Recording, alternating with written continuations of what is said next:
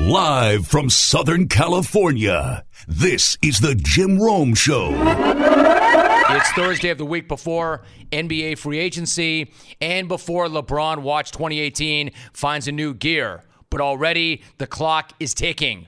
Woj is working. Woj reports that Paul George has informed the Oklahoma City Thunder that he will not be opting in for the final year of his contract. So what does that mean, and is that good news for the Lakers? Well, what it means is he's not automatically staying in OKC.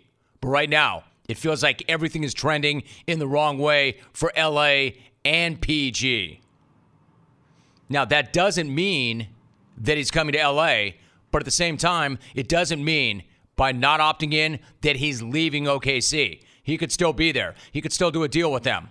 What it does mean is the pressure is even higher on the Lakers now to get Kawhi Leonard. I mean, there was a time when Paul George was a sure thing to LA. And now that he's not, everything looks and feels different. And because of that, according to Woj and Ramona Shelburne, the Lakers and the Spurs have actually reopened talks. Or open, since it seems like the last time LA tried to call, San Antonio just hung up on them and said, lose my number. ESPN reports that the Spurs still want to repair the bridge with Kawhi, but that the right package might change their mind. Again, the last thing that the Spurs want to do is deal their franchise player. Even worse, deal their franchise player to the enemy. And worse than all of that is knowing that it could mean the Lakers would get LeBron as well, and then the Spurs have essentially built a super team in LA for the Lakers. So for that to happen, for San Antonio to go in for that, you know they're going to need a hell of a lot in return for Kawhi.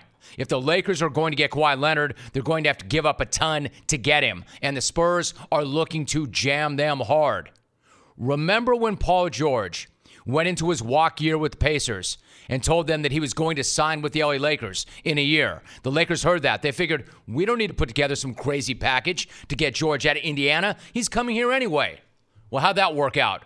He instead goes to OKC, and because they've done such a good job of selling him on staying, his coming home to LA is anything but a lock right now. So, just assuming that he would be here in a year and not pulling the trigger on a deal for Paul George at that time may have been a mistake. And the Lakers do not want to make that mistake again with Kawhi Leonard, especially if the difference between getting LeBron or not may in fact rely on whether or not they get Kawhi Leonard. And it might. So if I'm LA, if I'm the Lakers, and I'm Magic Johnson, and I'm Rob Pelinka, I give the Spurs a blank sheet and tell them to fill it in. You tell us what you need, because we need your guy badly, and we'll do whatever it takes to get him. Because despite what Magic Johnson said this week, the Lakers do need to make a splash this summer. Getting shut out again would be a kick in the package. So give them what they want. Brandon Ingram, if you can haul him, you can have him. Kyle Kuzma, enjoy the Riverwalk, my man. Josh Hart, it's been real, and it's been fun, but you're going to have real fun at the Alamo. Lonzo Ball to San Antonio or somewhere else for more parts, peace out. Sign and trade with Julius Randle, signed and traded. The draft rights to Mo Wagner, they're yours. And you know what else? We'll toss in a few other draft picks while we're at it. You want our jerseys? You can have them too. We'll design new ones and get a new logo. Whatever you want, ask for it. We'll give it to you. And what I'm saying is, man, do it. Do it. Go for it. Do not wait. I know Kawhi will be a free agent next summer, and you can just sign him then, right? But again, ask guaranteed future Laker Paul George how that worked out. Guaranteed future Laker Paul George is on the verge of staying in Oklahoma City. The guy's from Palmdale. He dreamed of playing for the Lakers, but then he spent a year in OKC, and now instead of driving on the 405, he's looking to stay in the 405. Maybe. Again, if you're Magic and you're Pelinka, you cannot leave this to chance, especially if Magic really is going to walk if he strikes out this year and next.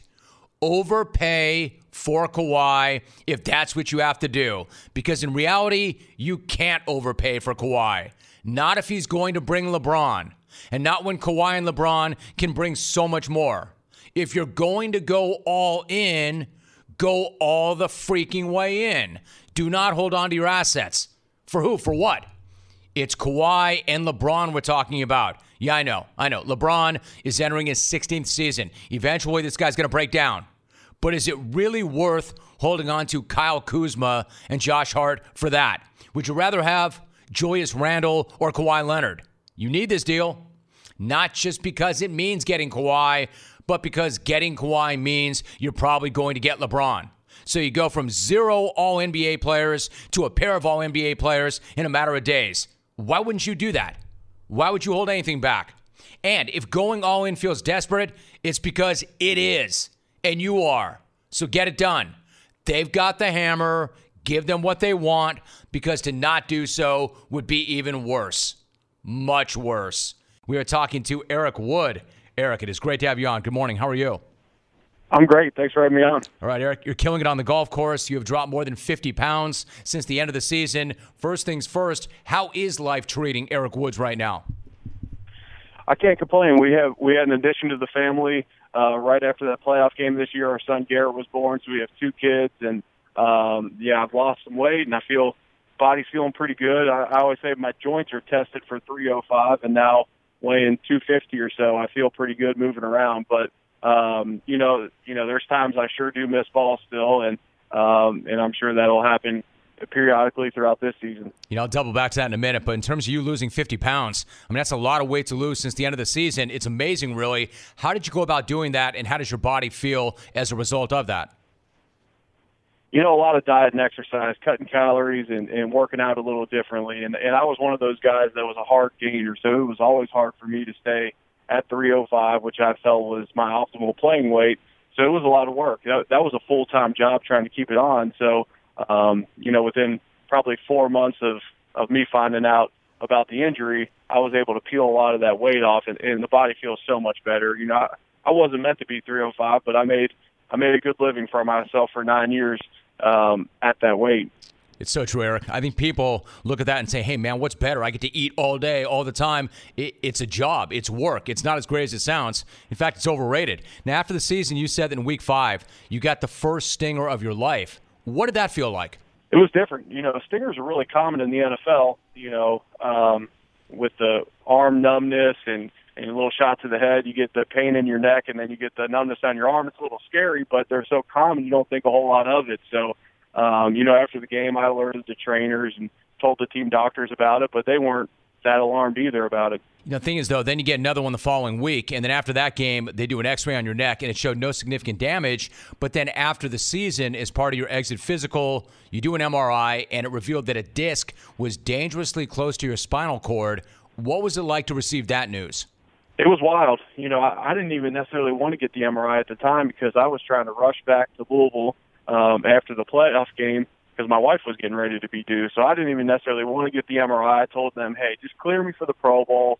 Let me get out of here. And they said, Eric, we need to get this MRI done. So I got the MRI. Thank God that something didn't happen throughout the season, that time where essentially had a disc sitting on my spinal cord at C2, C3, which is paraplegia if something goes wrong there. So, extremely thankful, extremely blessed that, I was urged to get those MRIs, but man, that news was terrible. And, with me signing a new contract before the season, and us being on that coming off that playoff berth, I was truly excited for this year. My job wasn't in jeopardy. I was the only player on the team to play 100% of the snaps. So I'm thinking, hey, let's build on this. Let's get some momentum going, and then bam, career's over. Eric Wood joining us. That's really terrifying news to get that news. But being who you are and the way you're wired, and because things were going so well and you were able to grind through so much, when you got that news, did you know right then and there that you were done playing football? Or was there maybe a part of you that thought, maybe I can work around this or work through this? It was the Bills doctor, Dr. Cappuccino, who gave me the call, and he's well respected in the business. But as a football player, you always say, hey, there's going to be someone that will clear me. There's going to be someone that can do a surgery maybe a little differently than Dr. Cappuccino can. Ultimately, everybody we spoke to, which was a lot of team guys and then non-team neuro guys, was that, hey, Eric, there's not a surgery that we can do that still allows you to come back and play ball. And I said, well, what about Peyton Manning? He had something similar, didn't he? And they said, yeah, but it was lower. So that's why Peyton was able to get that fusion. if I were to get the fusion, I still wouldn't pass the physical to be able to come back and play. Waking up refreshed and ready to get after it is one of the reasons why I love sleeping on a Casper. But know this, it is also the most comfortable mattress I have ever had. The Casper mattress combines multiple supportive memory foams to give you a great night of sleep. You spend 1/3 of your life sleeping, so you should be comfortable. Its breathable design lets you sleep cool, and this is something I didn't know. It also regulates your body temperature throughout the night. And let me tell you, there are lots of people raving about the Casper mattress. More than 20,000 others love their Casper mattress, giving it an average rating of 4.8. You cannot argue with results like that. And here's yet another reason. The price will not keep you up at night. You can also order sheets, pillows, and that will give you the complete Casper experience. Why is it so affordable? Well, Casper cuts out the middleman and delivers it straight to you. You can be sure of your purchase with Casper's 100-night risk-free Sleep On It trial. Right now, for my listeners, you can get $50 towards select mattresses by visiting Casper.com/jungle. Once again, Casper.com/jungle. Use the promo code JUNGLE at checkout. Terms and conditions do apply. Once again, Casper.com/jungle. Promo code JUNGLE. Eric Wood joining us. You know, you battled through some really tough times, tough years in Buffalo. So what did it feel like to finally break through and reach the postseason last year? It was incredible. You know, that's a fan base up there that was so desperate for success, and you saw it when they showed up at the airport for us, and they showed up down in Jacksonville for the game, and they, rain, sleet, snow, they're always at our game, so it was awesome to do it for them. It's awesome now looking back to not have my entire career tagged with that drought, that playoff drought that was up there. So it's great to have ended on a high note like that. Obviously, as a competitor, I wanted to build from that and make a run at a Super Bowl in these next coming years. But hey, to not have to tag my entire career with that drought is awesome. And I'll never win a Super Bowl as a player, but I'll tell you what, we celebrated that one playoff berth like we did. That's cool. Eric Wood joining us. Eric, Jim Kelly and I talked about you during the Super Bowl week this past year, and he was talking about how much he loved you and the way you played the game and the way you represent the city of Buffalo and its fans. In fact, he had tweeted, quote, "Cannot wait till this man is on the Bills Wall of Fame beside another great center, Kent Hull." He also added, quote, "Truly one of the all-time great Buffalo Bill players on and off the field," end quote. Knowing the love and the respect that Jim Kelly has for Kent Hull, that is amazing praise. So what's it mean to you to hear that from him? Man, it's humbling and it means a ton. Jim, since the day I got to Buffalo, treated me extremely well. We have a connection that goes beyond football. I lost my little brother to serious illness, and he lost his son. So we always had that connection, and we both have a passion for giving back to families with sick children. So that we've always kind of had that bond off the field. But to hear Jim say that stuff about me and my career, and I spoke with him up in Minneapolis Super Bowl week as well, and he said the same things about pushing to get me on the Wall of Fame, and that would mean a ton, because at a time now where I feel like I left a little bit out there just because I feel like I had some of my best ball still ahead of me, to hear him say those things means a ton. Eric, something else that's been very clear for a long time is the level of respect between you and Kyle Williams. What's he like as a teammate and somebody to go up against? Kyle's phenomenal. I always say that if Kyle were playing in a bigger market, he'd be a J.J. Watt type personality and superstar. I mean, all he's done is made Pro Bowl after Pro Bowl. He's a phenomenal player, dad, husband. I mean, he's the total package, the ultimate teammate.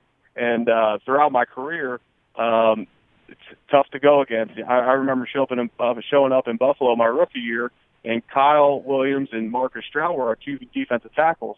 And Stroud is enormous, and his size is well documented. And Kyle is 6'1", 300 pounds, and not visually that imposing. And everyone said, don't let the looks fool you. Kyle's the meanest dude on that defense. He's the hardest dude to block. And sure enough, for the next 9 years we played together, he remained the hardest guy to block year after year, whether it's, guys on our own team or others. Kyle's as tough as it gets. Eric Wood, my guest. Eric, before I let you go, we talked about the Bills Mafia and what it's like to play in front of these fans, and they're so hardcore, they're so passionate.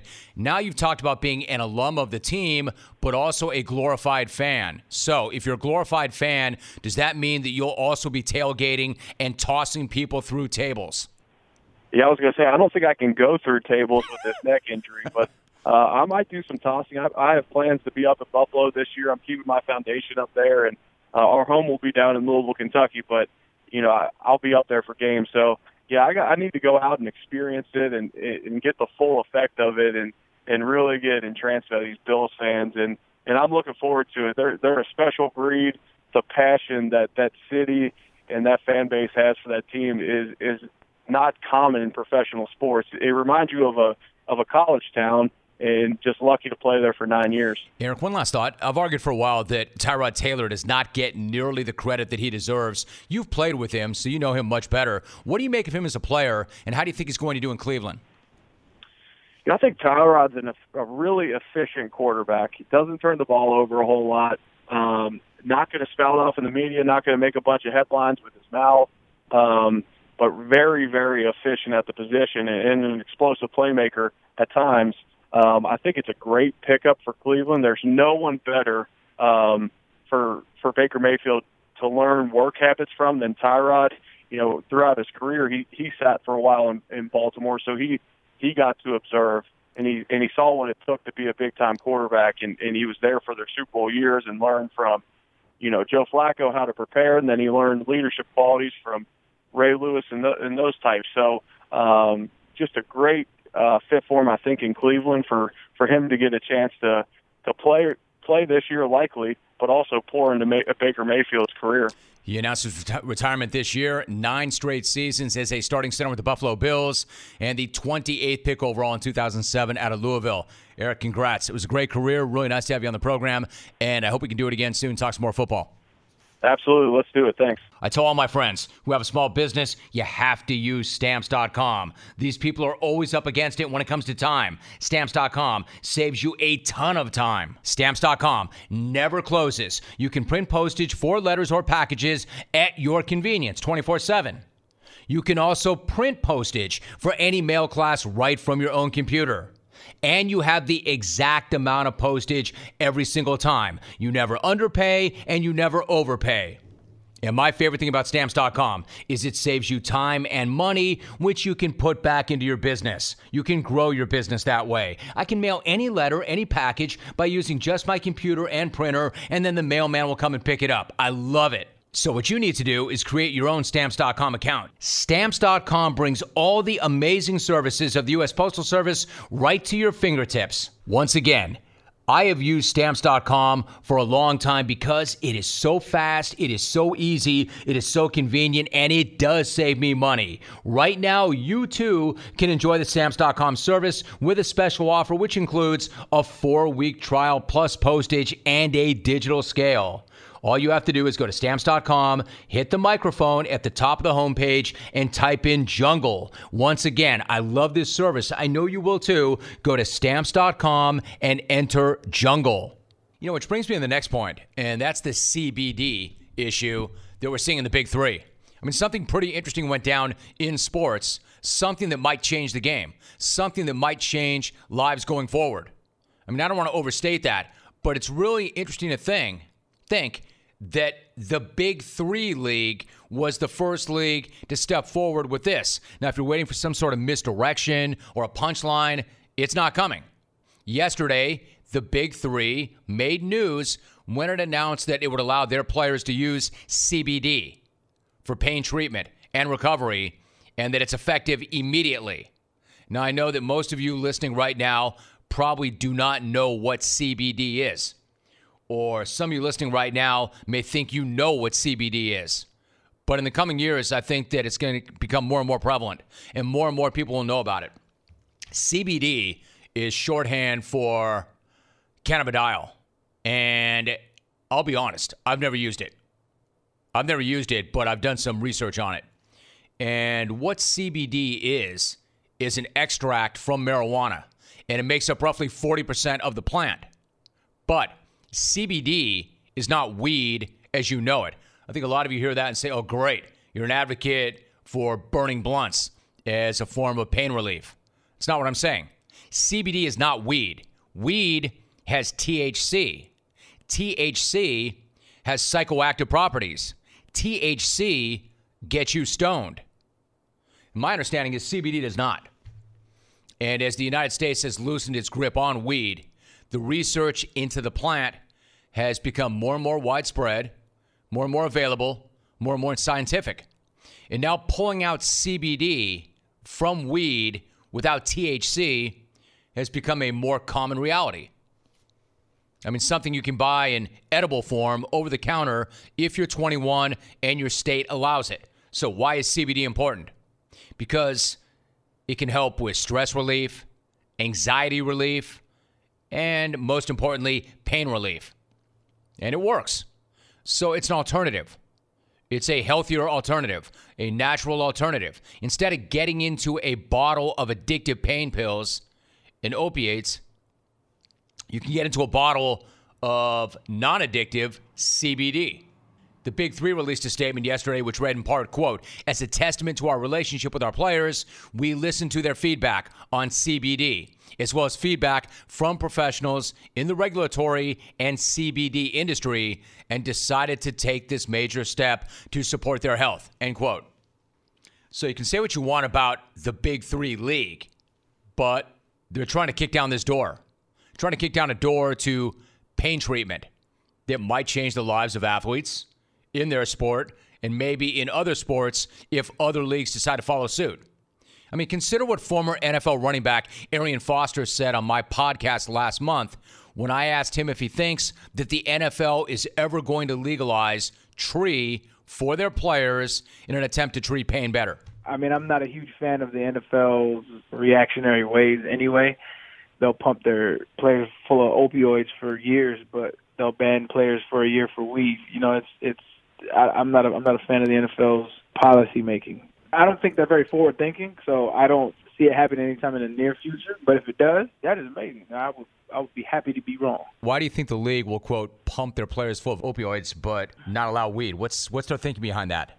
I couldn't tell you their thinking, but it's been like that for. I mean, even if you look at, I don't think it's necessarily just the NFL. I just think it's old people making rules. I think it's just an old way of thinking. It's 2018 is not 1960. You know what I mean? And we have a lot of people from that era making these rules. And as soon as they go away, progression will happen. So you heard him say it. 2018 is not 1960. And the rule makers of the Big Three may, in fact, be ahead of the rule makers in some of the other major leagues. A league that's been around for 2 years is already making decisions that leagues that have been around forever are not willing to make. I mean, there are countless athletes, countless stories of former athletes, countless stories of athletes getting into a bottle of Oxy and then never getting out of it. And it wrecks them on the inside and it wrecks them on the outside. It destroys their organs, their brains, leaves them addicted to big business medicine that they can't get off of. And this is not a team bake take. I don't bake, nor do I judge. This is not a team bake take.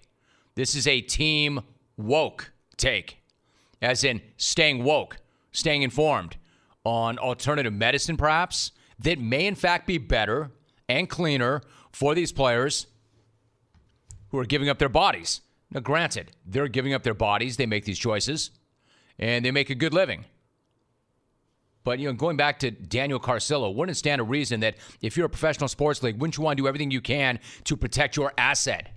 To protect your asset and give them all the information you can so they're healthier, they play longer. So, you know, for me to say the Big Three may have made history, maybe so. You know, maybe if they do something and they're the first ones in, maybe other leagues will come around to the very same feeling. And then all of a sudden the existence of the Big Three is certainly something more significant than you would have ever thought. Because getting off the pills and getting into non-psychoactive CBD may not only change lives, maybe it saves lives. And of all leagues, the Big Three might be leading that charge, at least stimulating conversation, or maybe paving the way. So I think it's a really interesting conversation. And I like they're doing it. I like that move. I like that alternative. Dudes, are you aging out because you're graying out? Do not let that happen. Experience Control GX from Just for Men, the first shampoo with a brain. So what makes it so smart? It reduces gray the same way it grows in, gradually. The more you shampoo with Control GX, the less gray you have. Just use it until you like what you see. Now, how smart is that? Smart enough to be voted Men's Hair Care Product of the Year. Gradually reduce gray with the first shampoo with a brain. Find Control GX in the shave aisle. That's Control GX. My guest is Daniel Carcillo. Daniel, really nice to have you on the program. Good morning. How are you? Thanks for having me, man. I'm good. How are you? Good, Daniel. There's so many things I want to talk to you about because what you're doing with your life right now and with the lives of other players is so important. But let me jump right in and go back to when you retired in 2015. At that time, you wrote a piece for the Players Tribune about your friend Steve Monador, a player who many people remember. Let me start there. What was Steve like as a friend? Just a guy that everybody got along with, a guy that you'd love to have on your team, a guy that would take the young guys out to dinner and always be there for you. When I got to Chicago, I was actually newly sober, and he kind of took me under his wing, and we basically did everything together, and he showed me how to lead a sober life. So I truly believe that I owe my life to him, because not only for those years, but he also introduced me to the Carrot Clinic, and that type of treatment is definitely life-saving.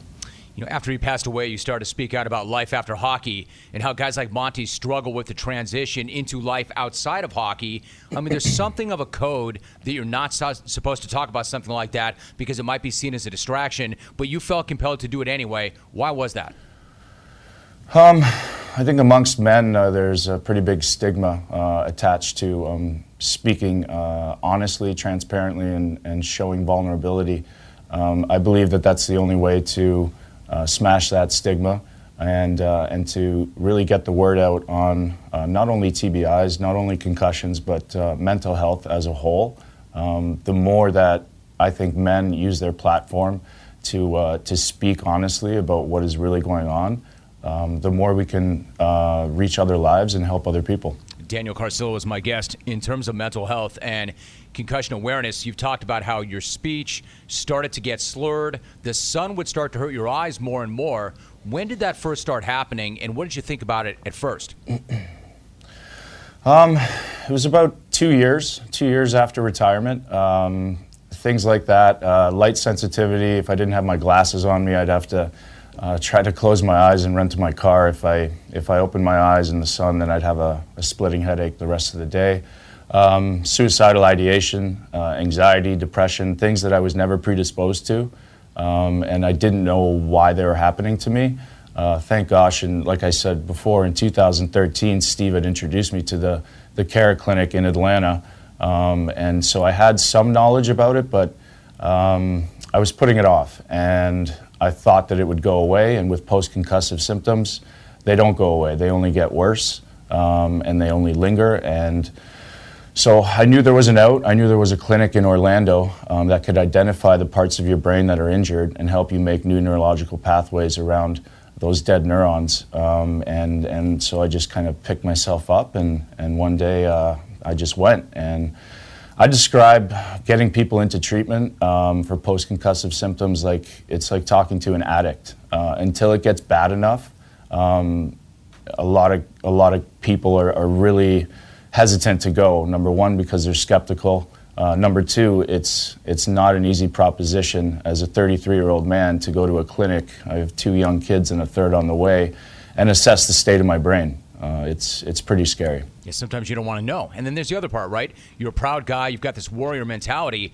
And, I mean, you're wired, too, and been taught to fight through everything and then not tell anybody what you're dealing with. But it seems to me, I would argue that it's braver to say that something is wrong, and that's exactly what you did. What was that process like to start telling people initially that something wasn't right?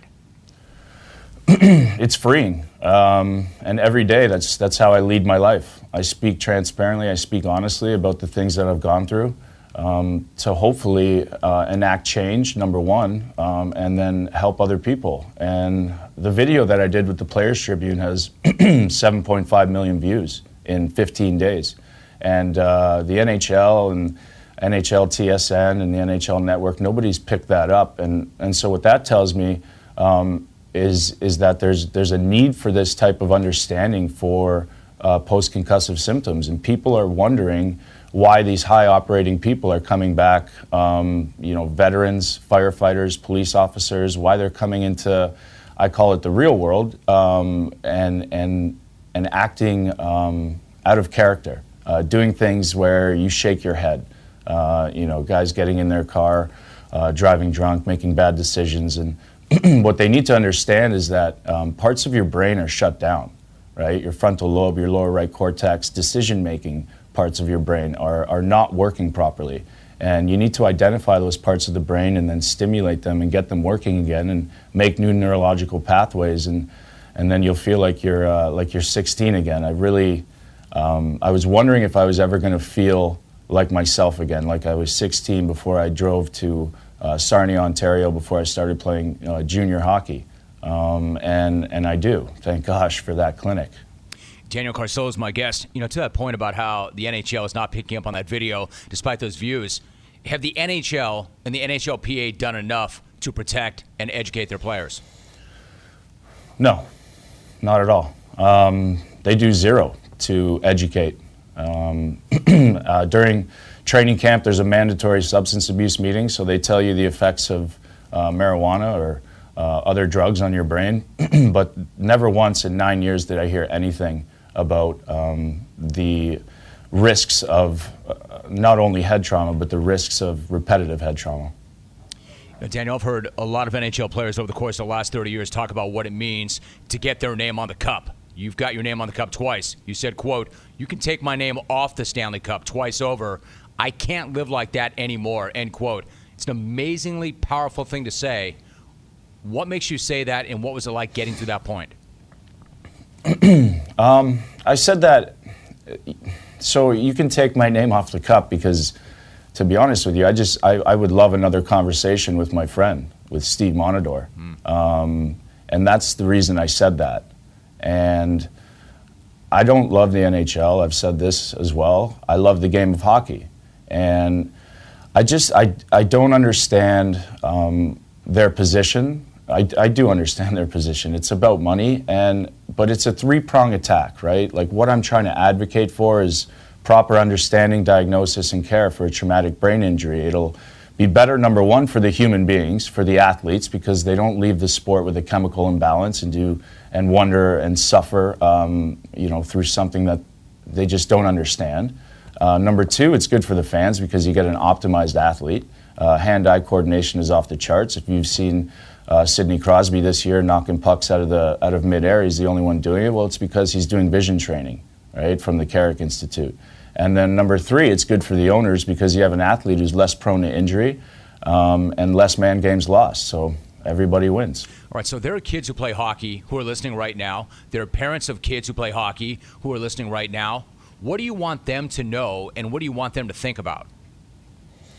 I want them to know that you can better protect your brain through vision training, through increasing your spatial awareness, peripherals. I'm actually going to implement that. I've made a partnership with the Carrick Institute and Dr. Clark, who implements that sort of vision training with the University of Cincinnati of Ohio. And he has some really amazing anecdotes and some really amazing research that backs his findings up. And what that does, just think of vision training like working your bicep out, right? You work your bicep, you do bicep curls, your bicep gets bigger. So with vision training, your brain is a softball. Without vision training, your brain is the size of a golf ball. Now, concussions aren't preventable, and especially in the game of hockey, they're going to happen. The worst type of concussion that you can get is the one you don't see coming. If you're working out your brain and you have this vision training, then you don't have a golf ball rattling around in your head, you have a softball. So that's how this vision training can help protect kids, and it's just really, really exciting. I've done research for 3.5 years now, and I didn't open my mouth for 3 years. And I had to start talking about this, and I have to speak honestly about this every single day, because I still see my friends being treated the wrong way in the NHL. You know, they get hit in the head, they're suffering from post-concussive symptoms, and they keep injecting their neck.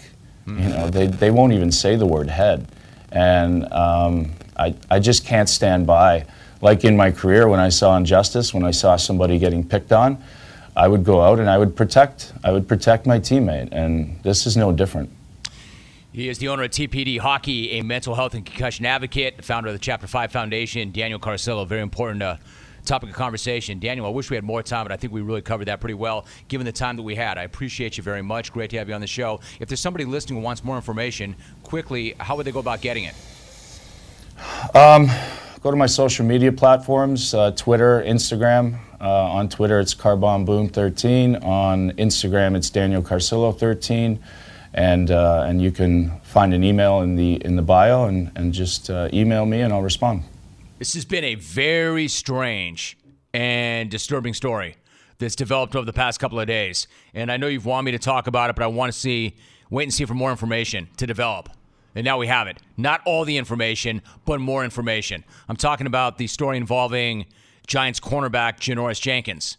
On Tuesday at 10:22 a.m., police received a 911 call that led them to Jenkins' New Jersey home.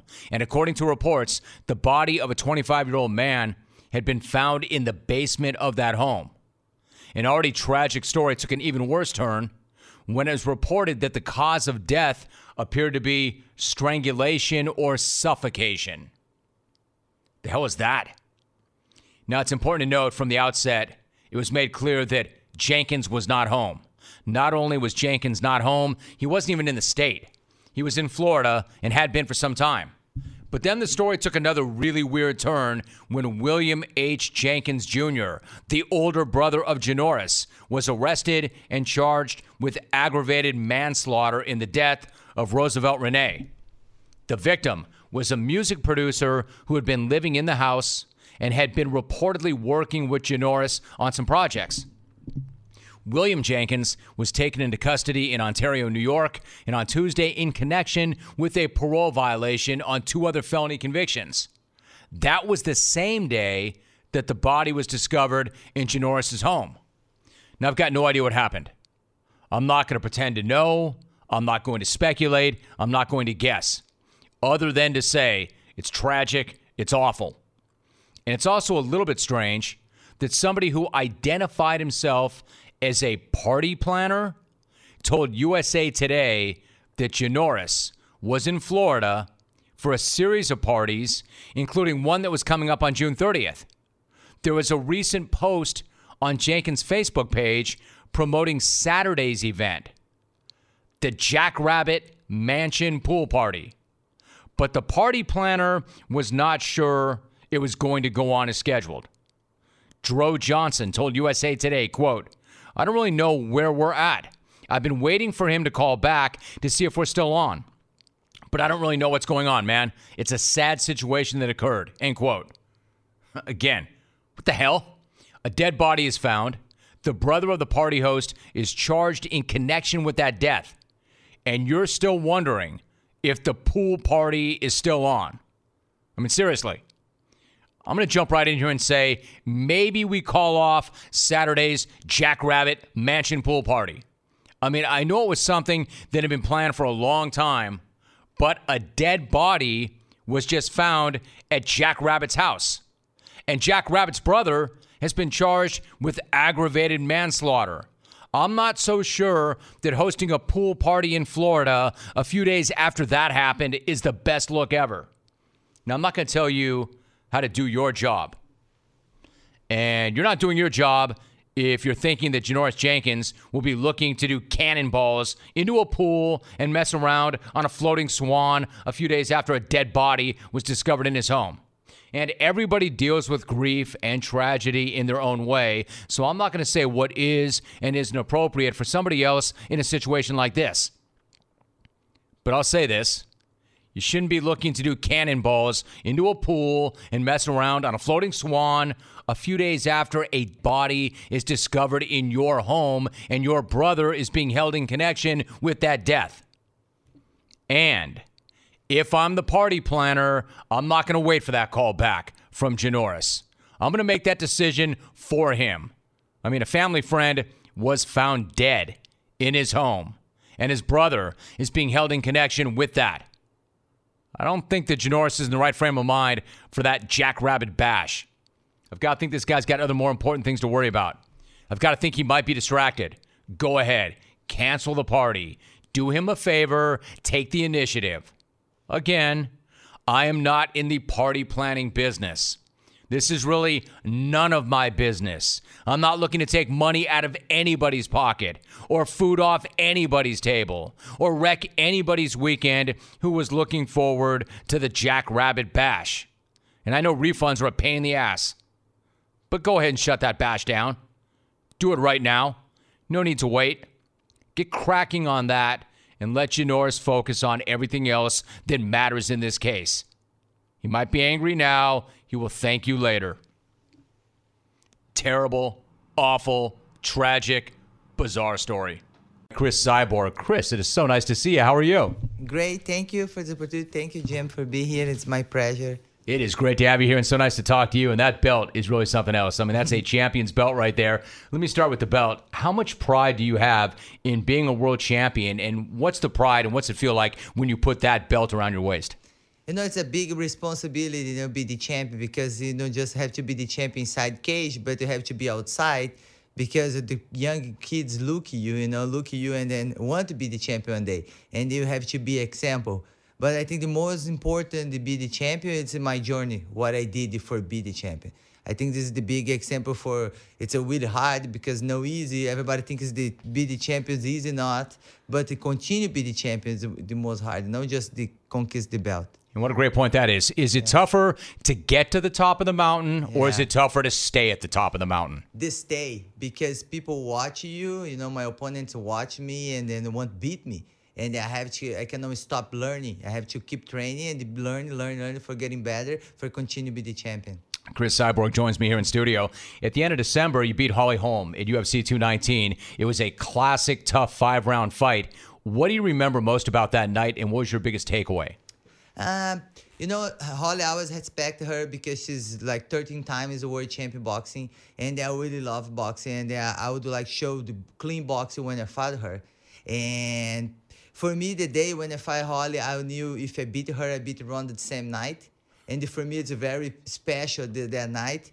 And I'm really happy, I would like maybe do rematch because some judge who watch the fight think maybe she's, have a 3 or 2 for me. But I think I dominated all the rounds, I think I did the game I would like to do, like the boxing game. We'll talk about that rematch in a minute, but you just said that when you beat Holly, you felt like you beat Ronda that same night. What do you mean by that? Because Holly beat Ronda when she's, she's the top number female fighter, and then Holly beat her, and I never have the opportunity to fight Ronda. And then when I beat Holly, I was thinking beat the both same night. You never had the opportunity to beat or to fight Ronda. Do you think that Ronda was afraid of you? Yes.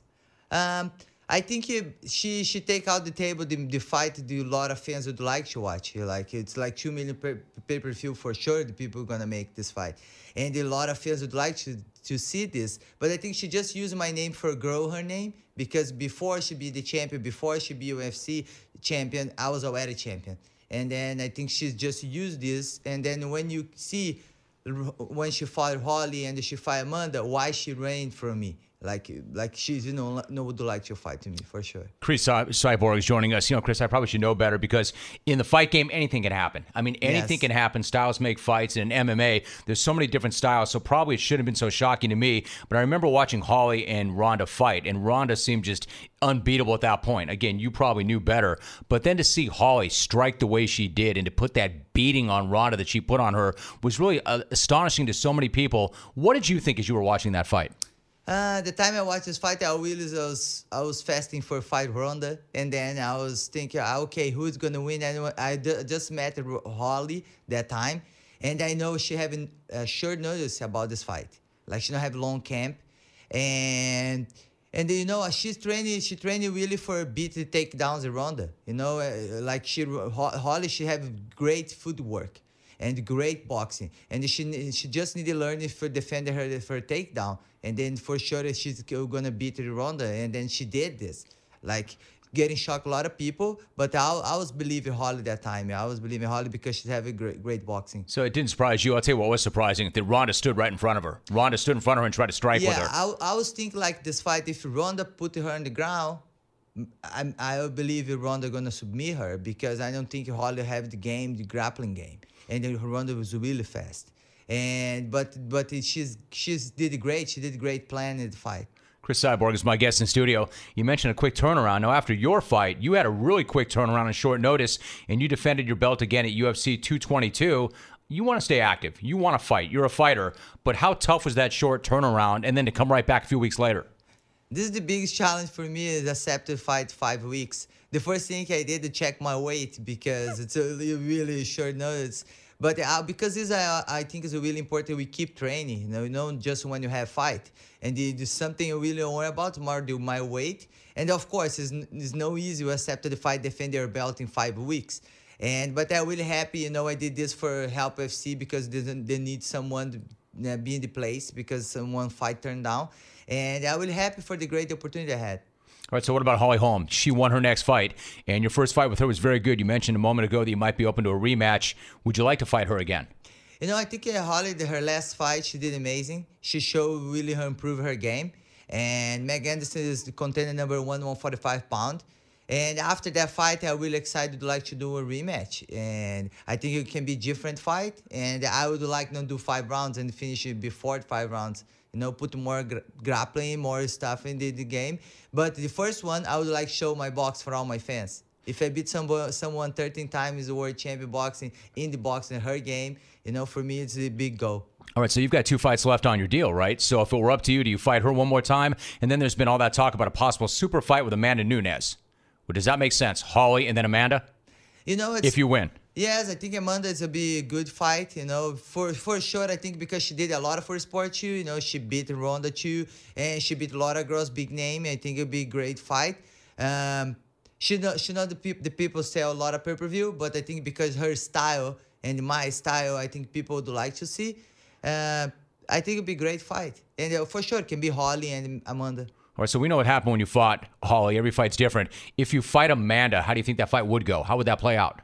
After I watched her last fight, and then with Raquel Pennington, I think she surprised me a little bit, because the girl, she's 2 years on fighting. She came from injury 1 year, and she did 5 rounds with the girl.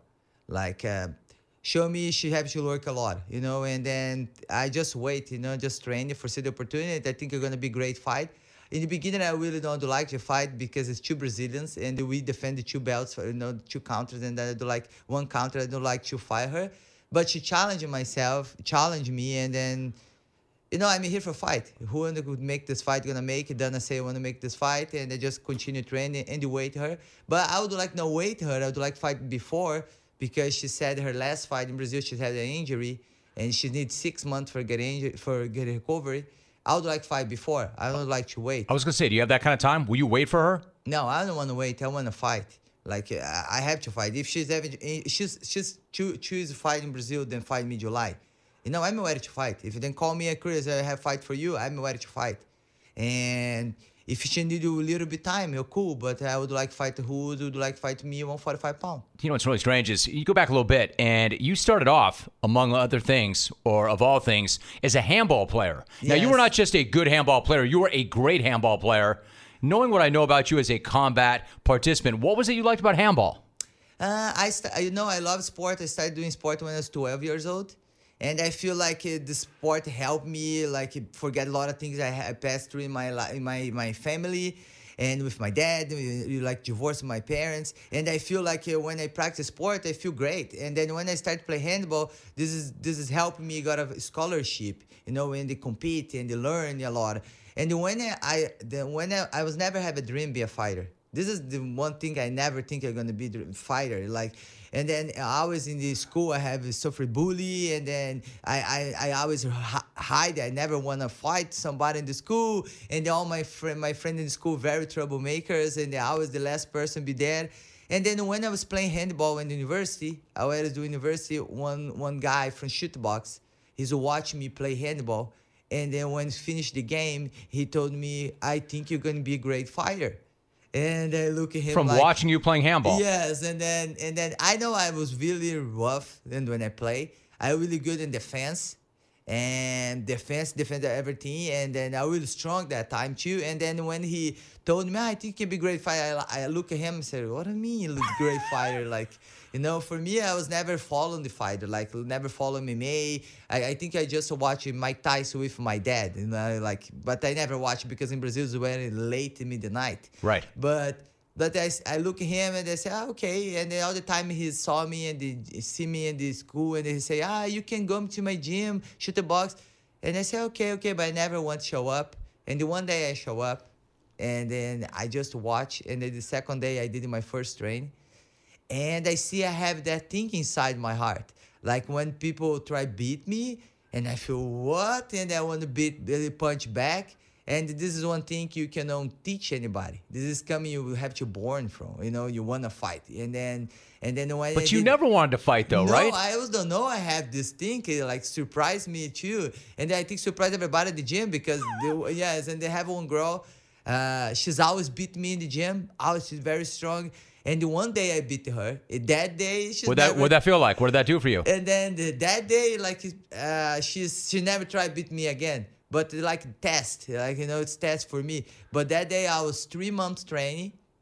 And then when this day I feel like I would like to fight back, and I asked my coach, I would like to fight for see what's happened. And I did my first fight in 6 months. And I was not nervous or anything because I don't know what is gonna be like, what feel be a fighter, like nothing. And I did my first fight 6 months. I lost my first fight. I have a bad injury in my elbow. But after a fight, I said, amazing. I love it. And then I want to do this. And I asked for a rematch a long time ago, but she never did the rematch for me. But I say I'm born for this. And I stopped doing handball. I was doing track and field too. And I just be a fighter. But it's like God gave you something amazing for me because I never looking for be a fighter. So you found your thing, and then you became a world champion. Now you've got 2 fights left on your contract with UFC. You love boxing. You want to box, don't you? Yes, I love to challenge myself. And then I compete in jiu-jitsu. I did compete in Muay Thai, wrestling. And I think doing fight boxing. When I started in boxing. And I came to MMA because I don't have the opportunity. And then if you have the opportunity to fight box, I would like. I think it's something I would like challenge myself. Same I say in the beginning, it's not for me just important to be the belt, but to be my journey. You know, what I'm doing for the sport. And I think I can help the boxing women growing the sport too. And then it'll be amazing would have the opportunity to fight the boxer like Mayweather and then McGregor did. So what did you think when you saw that fight? McGregor Mayweather. What did you think about that? No, in the beginning, I knew Mayweather going to beat McGregor, but he's very courageous. He's opened the door. He's opened the door for us. I was thinking doing one boxing fight, but before McGregor, I said it was impossible. But when I saw him there and step fight Mayweather and open the door for everybody, I think it's great. I think the fans look this too. The MMA fighter can fight one box fight and make amazing fight. Can't go the other way though, right? They can't fight MMA. Boxers cannot fight MMA, but maybe an MMA can box. Yeah, because they're gonna take it down, and then it's they're over. gonna do anything. Yes, I think I think better to go to MMA to the boxing. Chris, you took an anger management course after getting into a fight with another UFC fighter after she had made comments about you. You and I are sitting here, and of course, this is just, we're here. I mean, I find you to be very, very engaging. I think you're very charming. You're very smart. I wouldn't want to get on the wrong side of you like she did. That anger management course, what was that like? I think I grown a lot, for this experience. And I was in Brazil that time. She's making joke, and I was in hospital with my dad. He's really doing surgery for cancer. And that time I was work with kids too with cancer in the hospital, and she make a lot of bad joke with the picture with the kids. And when I come back and I saw her, and then like everything she did coming through, and some things you cannot make joke. You pass the line. And that time I was really emotional. That time, I really have a hard time with my dad, and this is what has happened, and I'm not proud of what's happened. I really not proud. And because this, I start no bully, with kids, one program for the kids, because I'm not proud of this, but sometimes can happen because sometimes you have to know what you joke about. You don't know what people pass through at that time. And I hope people learn with this mistake too, but and then I think she learned a lot too. I hope after that she getting better person, something you cannot joke about family. I think this is very hurtful you do that. If it's something that you as a world champion has dealt with, you can imagine how many other people deal with online bullying.